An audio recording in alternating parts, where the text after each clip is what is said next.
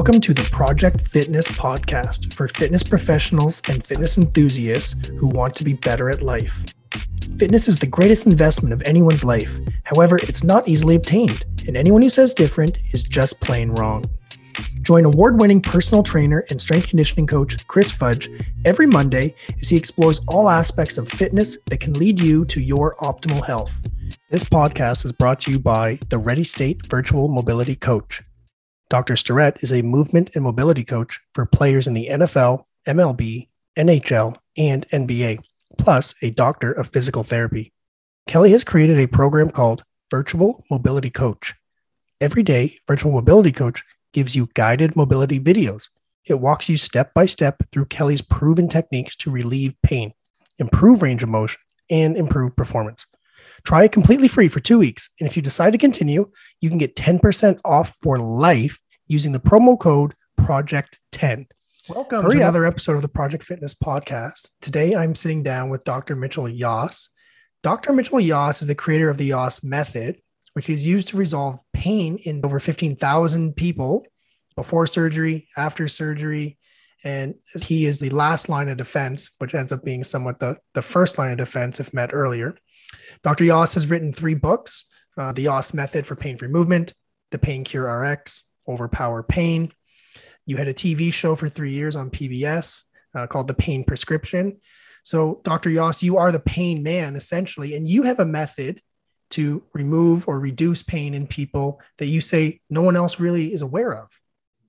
Correct. Thanks for having me, Chris. I think this is a great platform. I think I'm going to be speaking to people who are anxious to understand this. They're already into the idea of muscle being an important, critical part of how we live every day. And so when they begin to get the connection that muscle actually is the primary cause of pain, I think they're really going to enjoy this and see it can help them in their lives. So if we just kind of very briefly look at the concept, we're looking at today, 130 million Americans suffering from chronic pain, roughly 1 billion people. Okay. So you have to say to yourself, why is this happening? And the only real answer is that there's something systemic going on. Something isn't right in the way pain is being addressed in the acute phase, which is why it's leading to a chronic phase.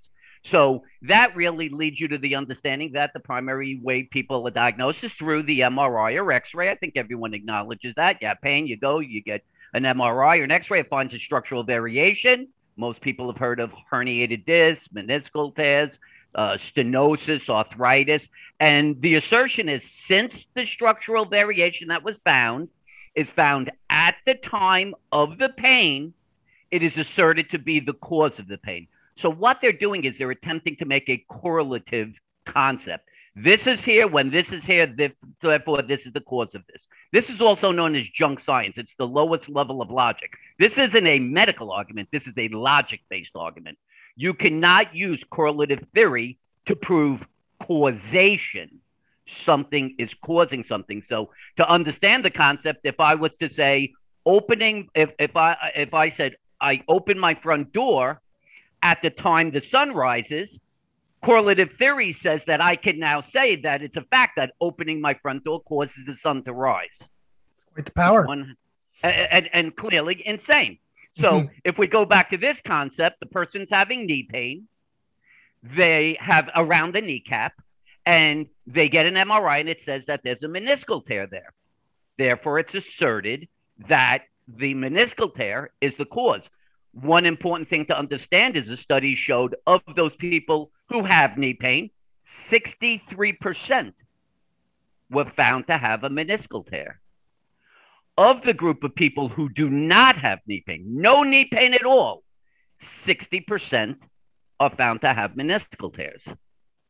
So what can you derive from that concept? Well, what it's basically saying is roughly 60% of the population, whether you're in pain or don't have pain, have meniscal tears.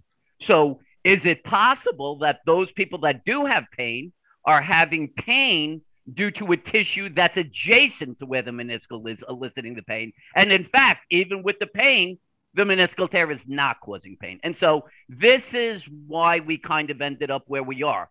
Regardless of whether the person's in pain or not pain, most people are going to be found to have structural variations And the assertion it's the cause of pain simply because it's found at the time of pain is baseless, literally baseless. So I go to medical school. I'm now 30 years old. I decide this is my second career. I want to be in the medical field, so I'm going to become a physical therapist. Within the first few weeks, I'm hearing this talk, and I was taught analytical thinking when I was a boy. I was taught how to analyze things, pure logic. My brain works like a computer. And so I'm starting to sense that there's something weird. I mean, that should raise an eyebrow when you hear, well, you want me to tell my patient to get surgery for their knee pain because they have a meniscal tear at the time, but you just told me 60% of people, roughly the same amount, have the meniscal tear with no pain. That's concerning. I don't think I could go along with that. And then finally, you get to the end of your training, and now you're going to actually be treating people. So you're going to treat people. Now this person's standing in front of you. No longer is this a game. You're in a classroom. Now this person's standing in front of you, and they're saying, make my pain go away. I can't live like this anymore. So being who I was, and apparently it separates me from everybody else, I thought the most obvious question would be, can you just point to where your pain is? Mm-hmm. And the person would say, oh, it's right around my kneecap. Well, once you understand this thing, it'll become very clear why this doesn't work with the meniscus. The knee is comprised of two joints. It's comprised of the joint between the thigh bone and lower leg bone. Then there's a second joint, the joint between the kneecap and the thigh bone. Well, the meniscus lies between the thigh bone and lower leg bone. So if it was to elicit pain, it would have to elicit pain at the joint between the thigh bone and lower leg bone, known as the joint line. You would have to press at the joint line. The kneecap attaching or running through the thigh bone is a completely separate joint. So it's literally physically impossible for a meniscal tear to cause pain around the kneecap. It's like saying I have arthritis at my elbow and it's causing pain at my ankle. It doesn't work. It just doesn't work. So as I started finding out all these people had these symptoms where they shouldn't be, I said, I can't accept the education I was given. I need to go on a different path. And that was to begin to interpret symptoms. And what I found, and here's the mind-blowing, shocking wake-up call story, in more than 98% of cases, the cause of pain is muscular. So you're saying that there might be something like underdeveloped, overdeveloped, but it's tissue that moves bones is causing issues, between bones. Example, like at the meniscus. So the first thing, and this gets really hard for people to accept, but you need to ignore the concept that you got an MRI, because that structural variation is in almost all cases, 98% of cases, completely independent of whatever your symptom is. So people constantly email me and they say, oh, I have pain at my L4, L5 nerve root. You can't say that. Someone told you that. But the symptom will tell me what the tissue is in distress. And what I am saying is that the cause of 98% of people's cases of symptom is due to some sort of weakness or imbalance of muscle, which is preventing them from performing their functional tasks without the muscle straining and eliciting the very symptoms being experienced. It's literally muscle that's responsible, independent of any structural variation identified. So is this usually found above or below the joint, or above or below wherever the joint or the pain is associated? So I think the good way to understand this is I have established that there are 4 mechanisms by which muscle can create pain. So I'll give you examples, and then I think people will be able to understand. Let's go to the classic, I have pain in my upper trap region. Okay, so this is a muscle called the levator scapula. And for people that can follow the concept of Latin, that actually just means elevate the shoulder blade. It's named as the muscle that elevates the shoulder blade. Therefore, I would like people to say that although this area is perceived as part of the neck, it's really part of the shoulder complex. The levator scapula is connected to the shoulder blade and actually works to help keep the shoulder blade against the rib cage so that muscles of the shoulder joint can actually pull off of their attachment from the shoulder blade and move the shoulder. So if this muscle were to strain, for a guy like me, I would say, well, it's part of the shoulder complex. I need to evaluate other muscles of the shoulder complex to see if there's weakness in other of these muscles and therefore strengthen those to stop this excess load that has developed for the levator scapula to cause pain. So this leads to the idea that function occurs synergistically through muscles. If certain muscles strain, it will cause other muscles to compensate, thereby causing those muscles to elicit pain. Okay. So that's the first concept, is that muscles can strain, cause other muscles to compensate, thereby eliciting pain at that muscle. The next one, let's go back to our kneecap concept. Pain around the kneecap. The primary area where most people have pain in the knee region is around the kneecap. The kneecap runs through the joint. It's actually called a modified pivot joint because the kneecap, when your knee bent, is pointing forward. When you straighten your knee, it's pointing up. So it's moving. The position of that kneecap in the knee joint is controlled via the quad tendon by the quadricep muscle, the front thigh muscle. Now, let's say that typical gym people, I'm not denying it, I think it's quite common. You go to the gym, you love to do leg press and knee extension. Mm-hmm. Most people aren't fully adept or maybe don't recognize that they're not fully developing the hamstring, posterior thigh muscle equally, and they cause an imbalance, and that quad ends up being stronger. It's going to have a tendency to shorten. Well, because of its attachment via the quad tendon to the kneecap, it's going to have an excessive upward pull on the kneecap. So when I go to bend my knee, instead of that kneecap slightly gliding through it, it's compressed through it, causing pain at the kneecap. So you could have pain at a joint caused by a muscle weakness or imbalance. The pain at the joint is independent of any finding of a structural variation. And there's testing to prove it. So that's two. Number three, here's one many people don't know, is that muscles can refer symptoms. Most people believe only nerves can refer symptoms. Muscles can refer symptoms because the indication of a heart attack is pain at the chest and the left arm. There's nothing wrong with your left arm. Mm-hmm. That symptom is being referred from the heart itself, and the heart is a muscle. So I'll give you the classic one I like to talk about, the person who wakes up in the morning with numbness of the hand. And they're told it's coming from a cervical disc. That's just not true. If you look at the area within the hand, you will see that that's the equivalent of a referred symptom from a muscle that makes up the rotator cuff called the infraspinatus. And when you were laying on your side because it was strained, your shoulder rolled forward too much instead of being maintained in its midline position in the shoulder. And so as a result of that, that muscle became overstretched, irritated, and began to refer the symptom in the hand. So muscles can refer symptoms. Finally, muscles can impinge on nerves. The quintessential indication of that is sciatica. Sciatica has nothing to do with the lumbar spine. I pray that everybody finally recognizes the sciatic nerve does not attach to the lumbar spine. It actually begins in the gluteal region. It can be impinged by a muscle in the gluteal region called the piriformis. That muscle strains because another muscle in the hip region fails first, causing it to compensate and break down. So you could have a muscular cause creating a neurological symptom. Those four mechanisms account for 98% of the people having pain. I've established that over 28 years and thousands of cases. So when someone comes to you and they have pain in certain areas, do you do muscle testing? Is that your first go-to? So the first thing you want to, and again, the most obvious question, the first thing you want to do is say, where's the pain? Okay. Now, if the person had already had some sort of belief that it was muscular, you could go right into analyzing muscle. But again, you have to kind of understand the process by which the average person, and if there are trainers on here and they're working with people who are in pain, they know that this is the process. That person's going to come to them and say, I don't think I could work out, or I'm going to have difficulty working out because, oh, I was told I have a torn rotator cuff or a labrum tear, or I have a meniscal tear, or I have a disc problem, right? So they've already entered the medical system. So the first thing you need to do is understand where the pain is, and then from there, try to determine, is there a structural deficit creating the symptom, at which time they have to have surgery in the highest percentage of those cases. Mm-hmm. In my position, I'm telling you, it's less than 2% of all the people in the world suffering from chronic pain.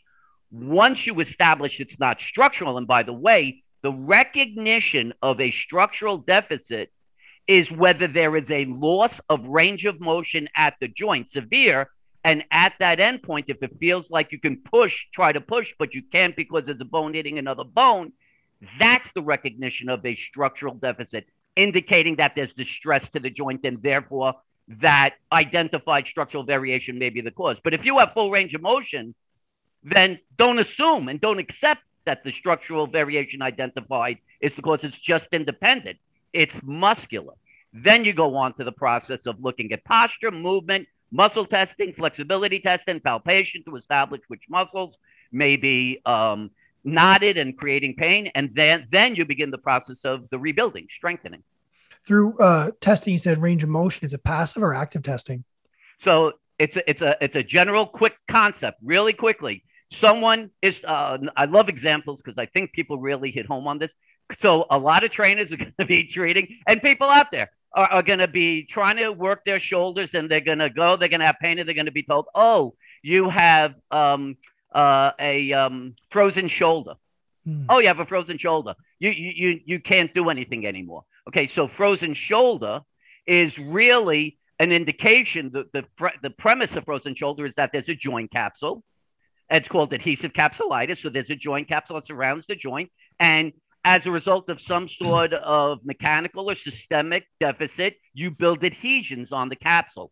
That capsule has to be free to allow the arm bone to move in the shoulder joint properly, which means the head of the arm bone must drop for the elbow to rise. This has to happen. This is called inferior glide. So if the joint capsule is limited, then it can't. And so what happens is as the elbow rises, the head of the arm bone rises and it gets caught. So the first thing you want to do is say to the person, raise your arm as far as you can. So they raise their arm to 90 degrees and they're like, that's it. I can't go any further. Now, it's very simple, very quick to understand. You say, just relax. I'm going to lay you down on the bed or a table or on the floor. I'm going to try to raise your arm and you're just going to relax. You just let me do it. If you raise that arm 5, 10 degrees, even more than that, or straight up, you have just proven that it can't be structural. It can't be adhesive capsulitis. That is a false diagnosis based on the fact that if it was an adhesion, who gives a shit who's moving the joint? The fact is the joint can only go as far as this adhesive capsule will allow it. Once you passively approve it, it goes farther. It tells you that the person can't raise it because it's muscular, but given the chance to have it raised on its own passively, it works. You just proved adhesive capsulitis was a false diagnosis. So the person lacks the strength. So it's not a structural issue, it's a strength issue. So you would then step in and do what? So when we talk about a strength deficit, I want people to understand what that's meaning isn't just strength in terms of the ability to perform an activity. I want them to understand, especially like something like the shoulder, it's strengthen the appropriate muscles that allows the proper mechanics of the arm bone in the shoulder joint to achieve its goal of getting this inferior glide to allow it to rise. So you need to understand that that's the problem. Here's another one. So maybe they're limited here, but maybe as they're raising their arm, you see this happen. Okay. And that's limiting them. What you notice there, that's different than the shoulder not working. That's the shoulder blade elevating. So what does that say? Well, we know that the muscles of the shoulder joint attach from the arm to the shoulder blade. That shoulder blade has to be locked in against the rib cage. If that's not there, then the muscles that move the shoulder joint can function. So if I see that happening, that's a red flag that a muscle called the lower trapezius muscle probably isn't working in the way it should. So I'll just stop. For anyone who's listening and not watching the video, Dr. Yas is doing a shrug motion. So he's shrugging. Yeah. Not everyone's always watching the video. So it's a shrug motion where he's saying if someone shrugs to lift the arm instead of going into shoulder flexion, then you would say low trapezius. Yes. Needs to be strengthened. Yes. Okay. So we're looking at all the possible elements of the mechanics of a joint, whether it's a knee joint, regardless of the joint. And so it's important to understand that we're not just talking about where are the functional limitations in doing the activities the person's doing. You really want to try to understand the mechanics of the joint, because if the joint isn't moving in the way it should, it kind of helps you to have the red flags as to which muscles, because each muscle has a factor in how a joint moves as well as how function is achieved. So they're real good insights into understanding which muscles. And then you, again, just what you said, follow up with muscle testing to reaffirm it, palpate within the muscle to see if there's knotting, flexibility test, functional test, as I said, single leg stand and squat can help us to determine if there are hip weaknesses, things of that nature. Movement patterns, how a person walks. If they don't walk the way they should, there's some sort of compensatory movement.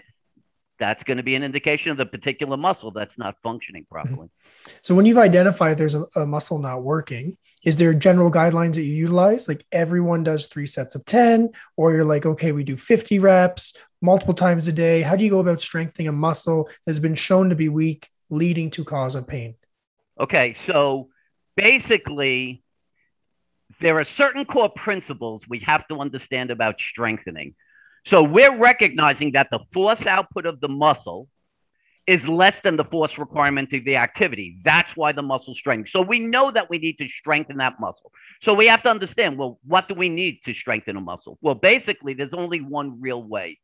And there's kind of people talk about the 3 elements of fitness. There's intensity, frequency, and duration. Well, increasing the amount of times you do something doesn't develop strength. Increasing how often you do it doesn't develop strength. There's only one thing that develops strength, and that is the ability of the muscle to adapt to greater and greater resistances.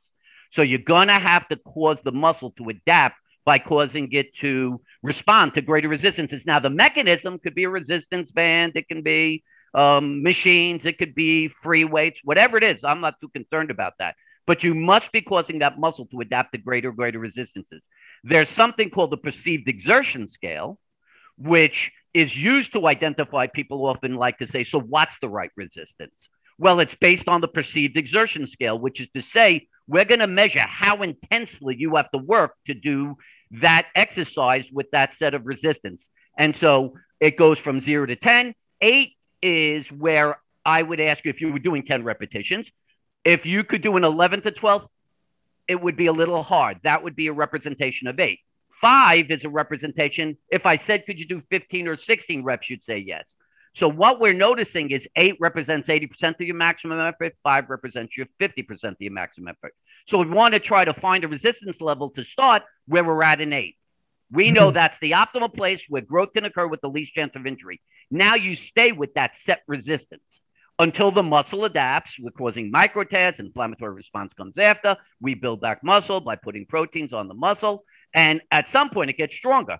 That same set of resistance is now going to eventually feel like a 5, 50% of the maximum. You could do 15 or 16. At that point, then we're going to increase the resistance. And that's either moving farther away from the door, if that's how the band is secured, increasing the dumbbell, however you want to do it. And you're going to bring it back up to an exertion level of 8. Stay with that set resistance until it goes down to a 5. Increase the resistance back up to an 8. Stay with that set of resistance, and then go down to 5. And that's the essence of progressive resistance. That is the basis of how we do this. When you say perceived exertion, so it's going to be the client, it's going to be the patient, how hard they feel it is. Exactly. You want to know something really cool about that? Yes. Is the fact that they've done studies on the use of for a person to determine how hard they're really working. They measure perceived exertion against the use of a heart monitor. And it was proven irrefutably that perceived exertion is actually much more accurate than the use of a heart monitor, for the simple reason there's a multitude of things that could affect your heart rate. So how much water you have, stress, a lot of medications you're on, whereas perceived exertion is basically the person's perception. And it has been found to be very accurate. That's why I love it. And I've always used that. What if someone has a sensitization, let's say mentally, they've had some form of injury and they're very fearful. So pain elicits, or fear elicits pain, and they're hypersensitive. And you do your testing and you're like, hey, this muscle's like actually not bad. And they're like, they do 3 reps. And they're like, that's a max for me, but they can do more. Does that happen often? Okay, this is a really good, you're hitting on something that I think most people have to understand. And one reason why a lot of people are hesitant to do the YAS method. So the person has a problem walking up the stairs because they have this massive knee pain. They cannot weight bear on that knee, and they just cannot walk up the stairs. So I'm going to say, okay, so-and-so, we're going to do some exercises now, and I want you to strengthen up, and then you won't have the pain. And they say, what the hell are you talking about? I have pain going upstairs. Who in their right mind thinks I can strengthen a muscle without pain so I could go back and do that without pain as well? Well, here's the key. The reason you can't go up the stairs due to that knee pain is because the going upstairs requires groups of muscles to perform that activity. All activity is described and defined as using groups of muscles to perform the activity. Therefore, if there's a weakened muscle of 6 or 7, the other muscles are going to have to compensate if you're still going to try to achieve the goal. And eventually the force load on, or the force requirement of those other muscles trying to compensate is greater than what it was designed to. So they strain, leading to pain. Mm-hmm. The Yas method style of strengthening is where the vast majority of the body is stabilized, and the understanding that each muscle basically moves one joint in one direction. What does the quad do? Knee extension, one joint, one direction. Hamstring, one joint, one direction. Bicep, tricep. You know that if you're going to strengthen that muscle in isolation, you're moving one joint in one direction. So if I fully stabilize you, which is to say you're typically completely seated, except for the few exercises where you're standing, but generally if you're seated, even to the point where you're not even sitting up, you're leaning back in the chair, then what I have created is a situation where you have one joint moving one direction against resistance. Well, certainly from that one joint moving in one direction, I'm only using one muscle. And from the resistance that I can create for that person, I am sure by using the exertion level of 8 to 5, it's going to be in a level that it's not straining the person, thereby impeding any chance of the person having pain when they're doing exercise. Now, if they do have pain in doing the exercise, the highest probability is they're doing it wrong. Mm.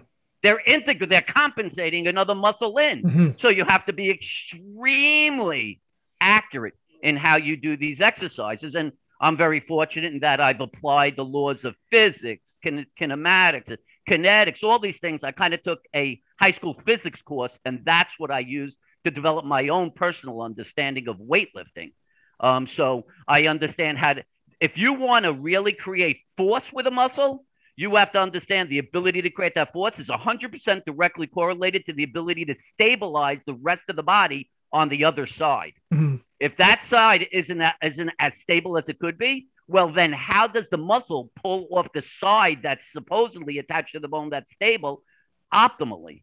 It mm-hmm. won't be able to. So you got to look at both sides, how you're creating the force and how you're stabilizing the opposing muscle. And by the way, everything you're describing, the fear, it's in everybody I treat. Everybody, mm-hmm. especially if you've had chronic pain for a sustained period of time. So you really have to first explain, like what I'm doing now, and then I show them how I want them to do it in my sessions, and then they do it with me supervising. And they're impressed and overwhelmed to see, yeah, there wasn't any pain in doing the exercise. Okay. So what I'm understanding is your example was guy goes up and down the stairs, has knee pain when he goes up and down the stairs, comes in, you do the testing, you say, okay, it's going to be this muscle is weak. We're going to strengthen that muscle. They say, whoa, going up and down stairs causes pain. You're like, we're going to do it sitting down. So you're going to create a safe environment and you're going to isolate the weak muscle to make it stronger. They then do it. They don't have pain while doing it. You can then have them get stronger in that position to go back to the stairs. Am I right to say all that? That's 100% correct. I mean, there's a person who I'll say, walk for me, and just walking is incredibly painful. Mm-hmm. I then go through the process of doing the 3 or 4 exercises I want them to do. Remember, they've just been doing the exercise. They haven't tried anything else. And then I say, okay, get up and go walk around now. Mm-hmm. And they don't have pain. And mm-hmm. they're like, it's magic. It's mystical. It's not. I always say the same thing to everybody. It's straight science. Mm-hmm. So you mentioned earlier about sciatica and sciatica, yes. The sciatic nerve, and yes. It's always diagnosed. You got a lumbar disc issue pressing on the nerve. And you're like, no. It runs underneath the piriformis muscle, or I believe in some cases it runs through the piriformis muscle. Yes. So this is actually kind of a common thing that might happen with personal trainers. They have a client who says they've been diagnosed with this.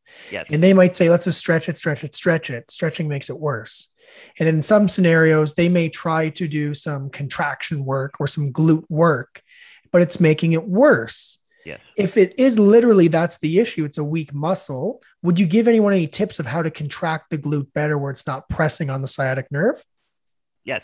So if we understand the concept of what sciatica is, there's the muscle on the side of the body. Actually, I know people, if they're not watching, I'm pointing to an illustration of the gluteus medius muscle, mm-hmm. the muscle that sits right on the side of the pelvis.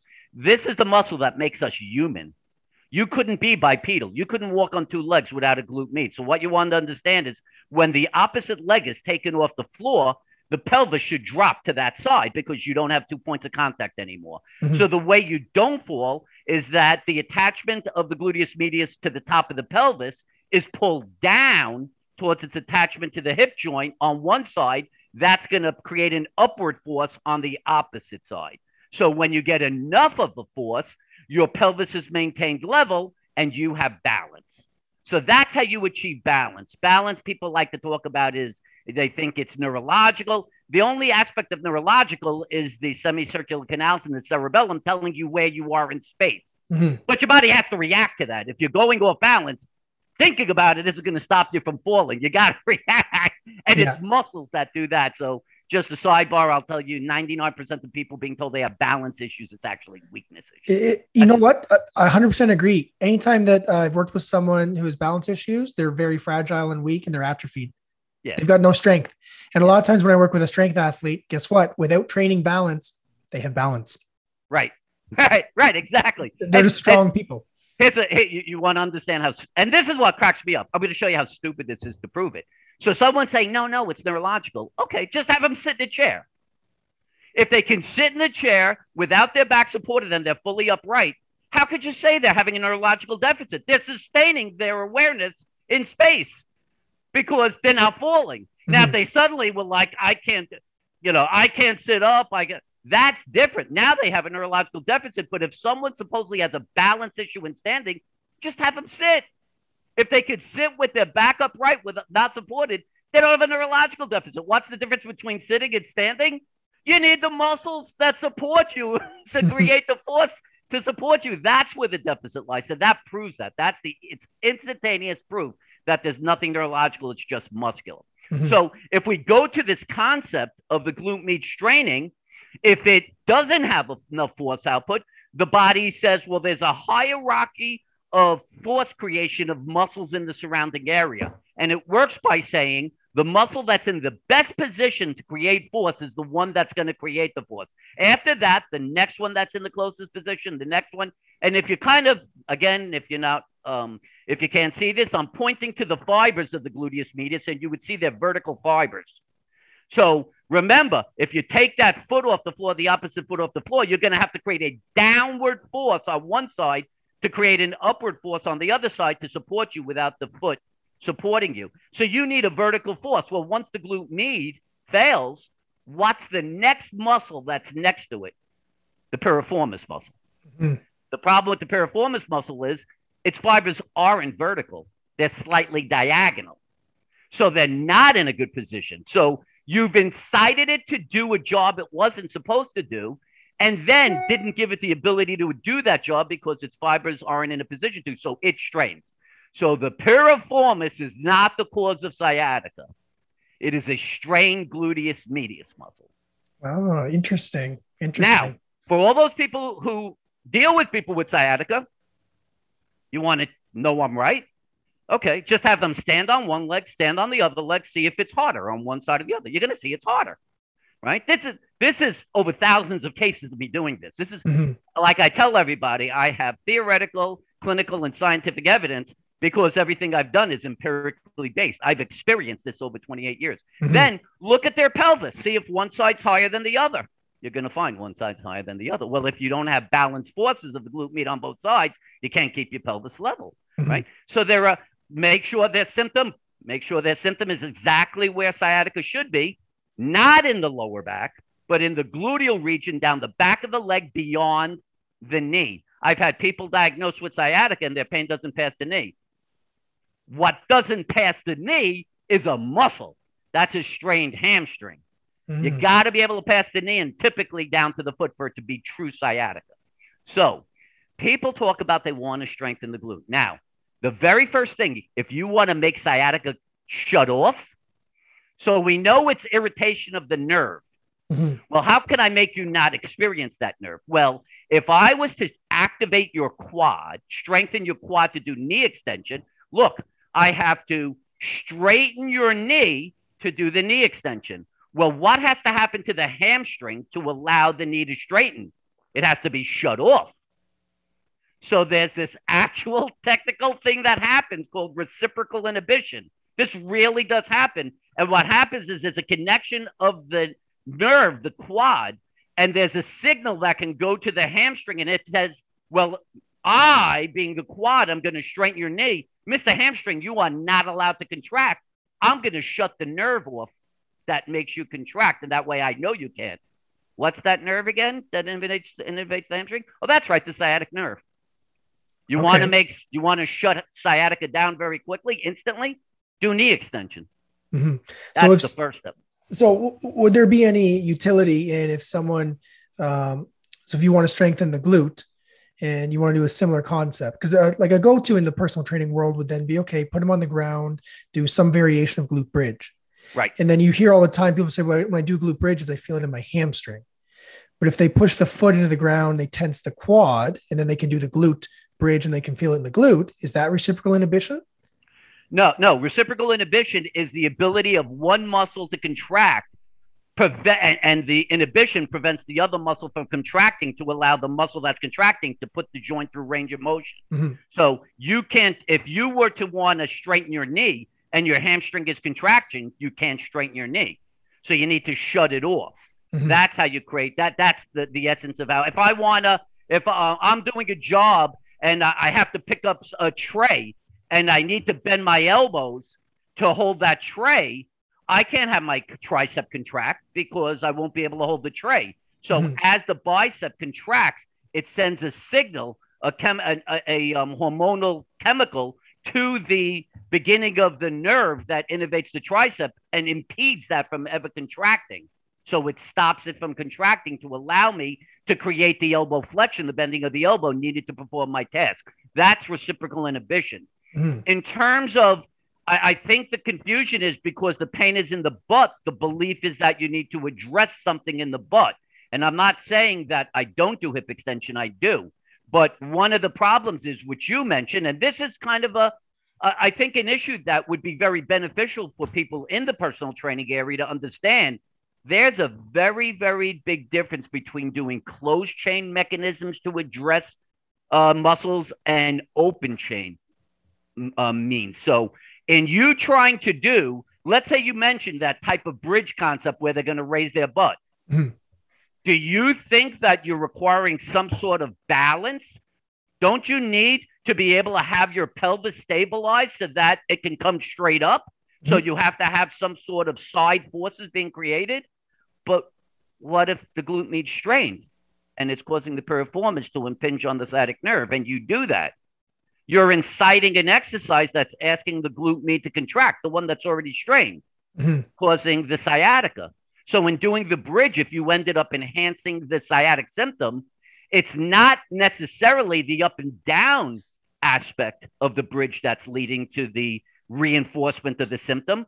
It's the stabilization required for you to perform that activity. So you would suggest more unilateral single leg work from a standing perspective to get the vertical fibers rather than the slightly horizontal fibers supine.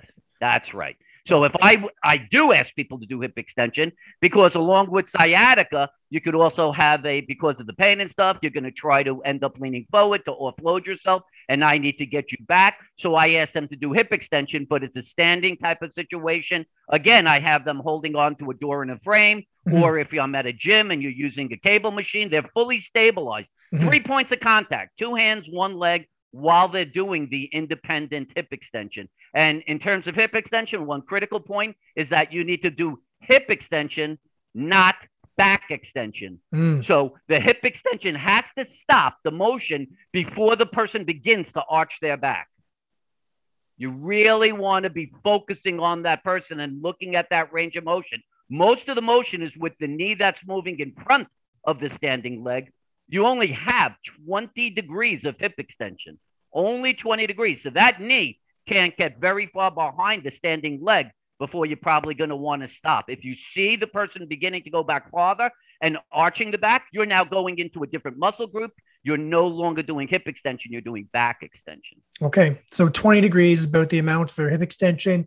As a trainer, strength coach, you want to be hyper-focused on the lumbar spine and make sure it's not arching as they do the exercise. Absolutely critical. and no disrespect to any individual person, but I'll go into a gym and I see the majority of the hip extension being done in back extension. Mm-hmm. And if the person came to you and mentions they had lower back pain from some other reason, and you're trying to do hip extension, which is the right thing to do, to try to get the butt activated to pull them from an arch to a more neutral posture, but you're activating them into a severe arch, you're inciting the low back to strain. Yeah, it's a very common theme you see in the fitness industry now. And unfortunately, I would suggest that we see it more with females than males. And I think sometimes just because what is seen on the internet has a lot more hyperextension. Yep. But then you take a look at who's doing it and you're like, well, they're kind of pretty. I want to look like that.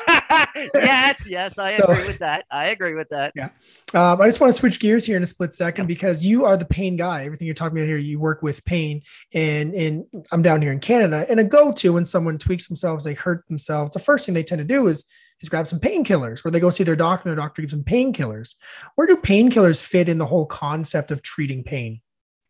All right. So let's go back to the original. And again, I'm going to sound very different than anyone you're ever going to hear. I don't care what their specialty is in the medical field, because I want to make this really clear that the medical field has decided, as a general global rule, that the key to diagnosing the cause of pain is diagnostic tests, X-rays and MRIs. I think everyone's in agreement with that.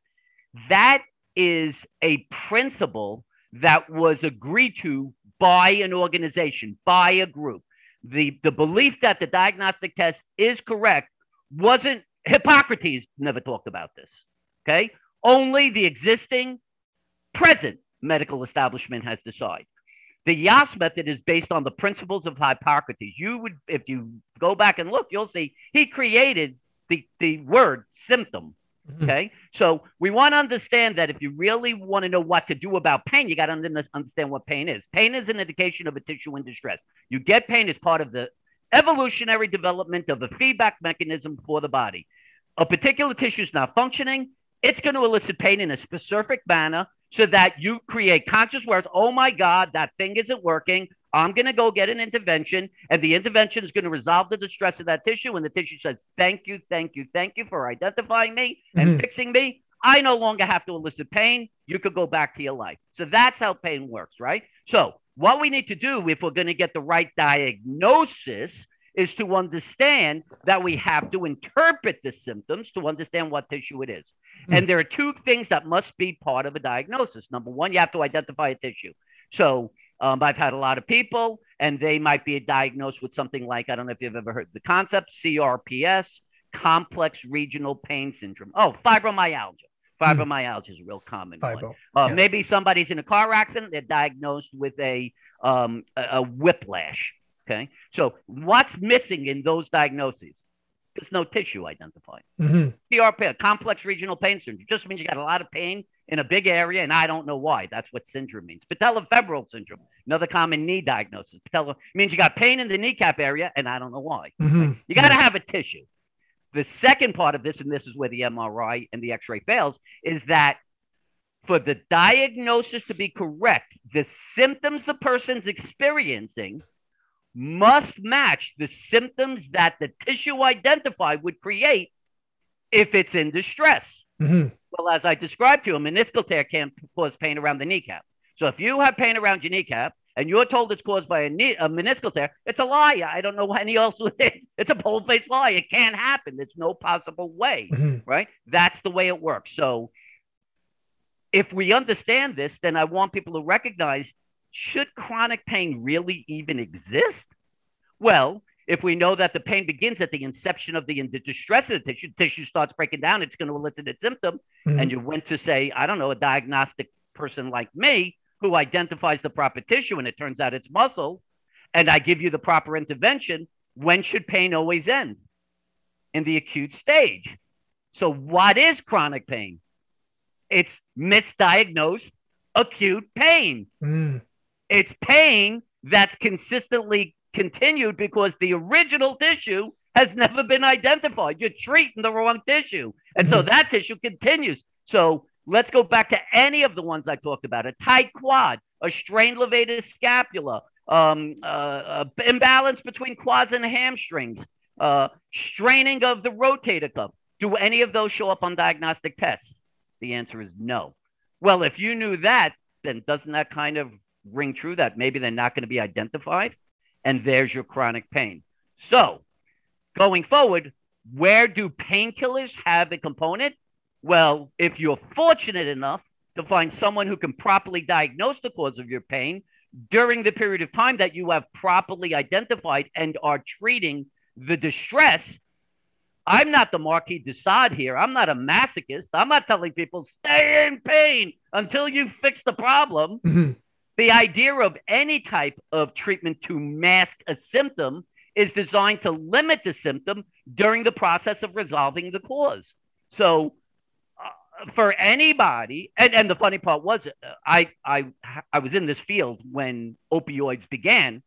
There were gigantic black letters on Vicodin, on Oxycontin, and on the bottle it was in huge letters for acute use only.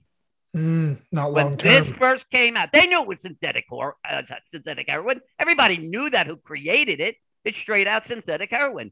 So they knew that the idea of the addictive nature of it was there. So they put in gigantic letters to protect themselves for acute use only. Well, I mean, that's lovely, except for the person who's not getting the diagnosis properly and that pain just keeps going on and on. What do you want them to do? Mm-hmm. And that's where the disuse or overuse or improper use began and continues on. It's like 30 years now. So my opinion is you do whatever the hell you got to do to minimize your symptoms so you can function during the period of time that you've gotten the proper diagnosis and you are resolving the stress of the tissue that is eliciting that symptom until the point at which you have resolved that cause, thereby ending the need of the tissue to elicit the symptom. You're done. You wouldn't even have to worry about it. And by the way, that's how you get people off painkillers.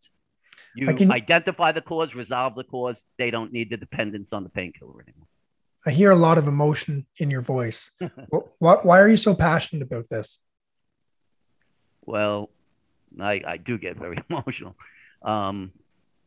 There's some crazy reason that I was chosen to figure this out. Hundreds of thousands of people went through the exact same path I did. Lots of people became physical therapists and chiropractors and doctors. I don't know why I was the one person who finally just said, where's your pain? Just kind of tell me what's going on.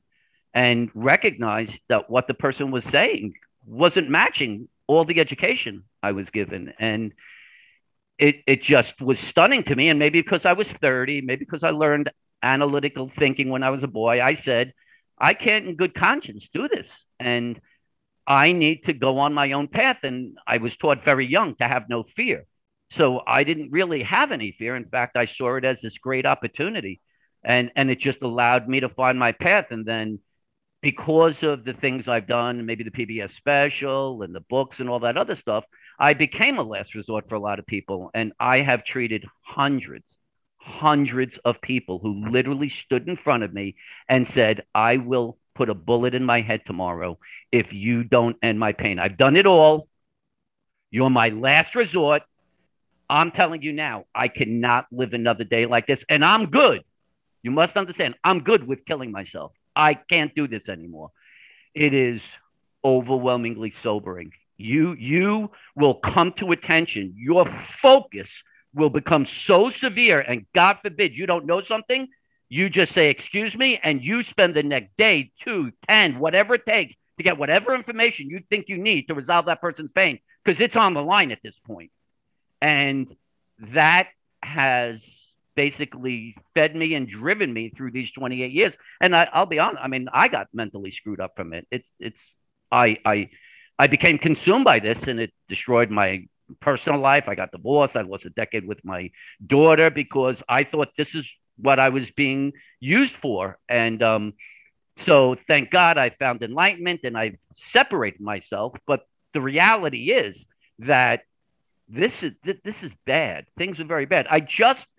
A lady just said, I want you to understand how this is, it's not just kind of, they're not telling you a little bit about the truth. I mean, there's bold-faced lies.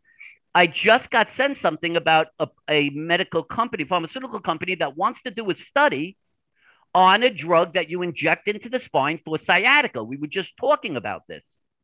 And in there, they show a picture. And the picture shows the nerve roots coming out of the spine and becoming the sciatic nerve in the gluteal region. It is then followed by a statement that says that this drug can help you because it will address the structural variations, typically a herniated disc, because the sciatic nerve starts at the spine. That's a lie. It's a lie. The freaking picture. The picture in the advertisement for the study shows what they're saying is a lie. And they can say that, and people who are having sciatica can succumb to that because what they said, because they're not in a position to interpret a nerve root and nerve picture. Of course, they're going to say, the guy says, hey, the sciatic nerve begins. We can take the disc off of it. What do you think they're going to believe? That's a lie. It will never work. Zero. No questions asked. I don't need no study to tell me that. And yet that just is put in front of me today. Should I just sit quietly and say, oh, that's so sad? I know it from a theoretical, clinical, and scientific presentation. I have it all. And I've got the patient load to prove it. You can't sit back. You can't sit back. And yeah, I try to control myself the best I can, but it's almost every time I do one of these podcasts, some question comes up and it just digs into my soul. And you know, you just don't want to find out that someone killed themselves because they just didn't have the right information and were manipulated. You have to say it. You got to call a spade a spade. They were manipulated into getting treatment that was never going to work in the first place. So that's really what it's about for me. And it's a quest. I'm on a quest. Sounds like it's a very scary situation is happening in today's medical field. And you have found a path that can help more people rather than hurt more people. And you just kind of put a handful of things together, figured it out. Do you think that it could be utilized in a school setting? Do you think that your methods could be a college, a university, a program for treating pain? So I want people to understand another concept that it's very disheartening, but it's a fact, is the fact that the medical system globally is a fee-for-service basis. Okay. So you have pain in your back, you get a $350,000 spinal fusion, you have more pain, if not worse, and the guy who did the surgery gets paid, right? And that goes for any type of medical, I don't care if it's chiropractor, physical therapist, epidural nerve block, it doesn't matter. They get paid no matter what. So without outcome, there's no reason this would ever change. In fact, they'd rather it be this way because as long as they can keep you thinking that the 50th time you get the treatment, it's going to work, you're going to come. And if you don't know that there's an alternative, okay? So I don't think that I can do it there. But I do believe I'm being used for a greater good. And I think that I only found out about podcasts 8 weeks ago by a person that told me about this. And it's a sign to me that the tools by which I can create awareness are being handed to me to allow me to achieve my goal. And that at some point, massive numbers of people will see the Yas method as the path. And as a result of that, I am in the process of creating a certification program, which will allow me to certify people to do the Zoom sessions that I do and allow us to have a greater opportunity to reach more people internationally because the Yas method is primarily performed through Zoom session. And that is our intent. The intent is to create a body of people. And the good news is, I'm telling you that more than 98% of the cases, because it's muscular. It's not structural. So those that are becoming certified, you don't need a medical license. I'd actually would prefer, personal trainers, athletic trainers, massage therapists, people who have sensed maybe that the cause is muscular. They just don't know where to go with that belief and maybe don't have the full understanding. I've been contacted by a guy who's an osteopath in England. I had a guy in Texas who's a athletic trainer turned nurse. These are the people that a lady who's a nutritionist, they're sensing something's going on with this pain issue and it seems to be muscular. And they're out searching. All these people, they're looking for the right education, but you can't find the right education in the medical system because the medical system is unwilling to acknowledge one of the most important things they would have to, which is to say they just don't know what they don't know, which would then free you to then say, okay, so what else is there? And that's what I went through, and that's what I'm going to hopefully provide through this certification program. So that's the goal. I mean, within 5 years, we're talking about praying to have 50 or 60 people doing this, doing thousands of Zoom sessions a year. Well, Dr. Yost, I'll have to say that, put me down on that list. That would be great. I'd love it. I would love to be one of your students. I would love to learn some of your philosophies and apply it in a personal training realm, because that is my scope. Yep. So definitely make sure you keep my email. Now, for someone who's listening to this right now, let's say they're sitting at home and they've tried everything, painkillers, they've got diagnosis, they're not getting better, and they want to elicit your help. How can they get in contact with you? So the big thing to understand is that I am accessible. I have an email, Dr. Mitch at mitchellyost.com, DRMITCH, Dr. Mitch at mitchellyost.com, MITCHLLYASS.com. So I'll add it in the show notes, my friend. Okay, you'll have it. Okay, great. Even better. I don't know if that's going to be there or not, so I just will say, but if you're questioning where you are at this point, you've been diagnosed, I just had a lady today, osteoarthritis, I don't want surgery. Contact me. Let me provide you an understanding, a background. See if what I'm saying makes more sense than what you've gotten, and maybe then you're ready to get a Yost Method Zoom session, which you can get through my website, livewithoutpains.com. Again, livewithoutpains.com/sessions. You'll find out what the Zoom sessions are about, how they work, and when you're ready, you can schedule a session for yourself at a day and time that works best for you. And the sessions are videotaped. The system is designed to empower you in the most financially sound way. You pay for the first session, it's videotaped. You're going to do your exercise 3 times a week for 4 weeks. You use that videotape going forward to make sure that each time you're doing your exercise, you have some level of supervision. Then you get a 4-week follow-up. We make sure everything's going in the direction you want it to go. And then that session is videotaped. That becomes the new way of supervising you and making sure that things are going well. It is a very logically, analytically based path to, once establishing the causes muscle, which it is in 98% of the cases, giving you the ability for you to get strong enough and to allow you to achieve a pain-free, fully functional life. Dr. Yost, I really appreciate you coming on today. This was so informational for myself and definitely from the listeners here. Project Fitness podcast thanks you for your time. And I'm going to have all that stuff in the show notes there for anyone listening. The beauty of technology today is you're in Jacksonville, Florida. I'm here in Ontario, Canada. We can have a conversation. So anyone who listens to this podcast can get in contact with you. So thank you so much for coming on today. Thanks, Chris. Thanks for the chance. I really appreciate it. And you've been a great host, and I hope that your listeners and audience feel energized and compelled to take another step in their pain and live the life they so justly deserve. So thank you. Someone as passionate about you, about helping people, the world needs more people like that. I appreciate it. Thank you. Never stop learning, because life never stops teaching. If you've learned at least one thing from this podcast and your mission is to help other people, please share this podcast with them. And a reminder, we will be releasing one episode every Monday for the entire year. So make sure to hit subscribe so you get the updated information as soon as possible. Today is the first day of the rest of your life, and thank you so much for allowing me to be part of it.